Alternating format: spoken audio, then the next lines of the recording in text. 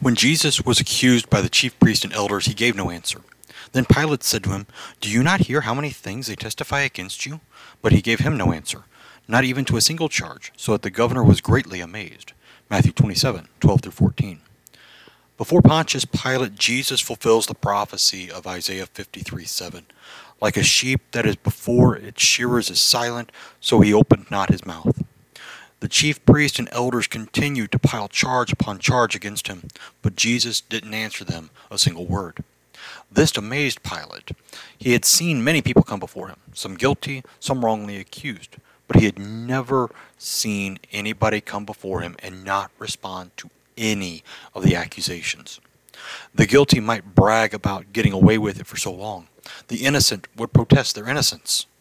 But Jesus said nothing, not one word. He hung his head in your guilt. He didn't say, "But I'm dying for what you have done." Not before Pilate, but in your heart.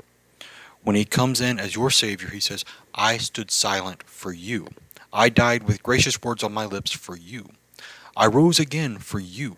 Nevermore to be silent. Amen."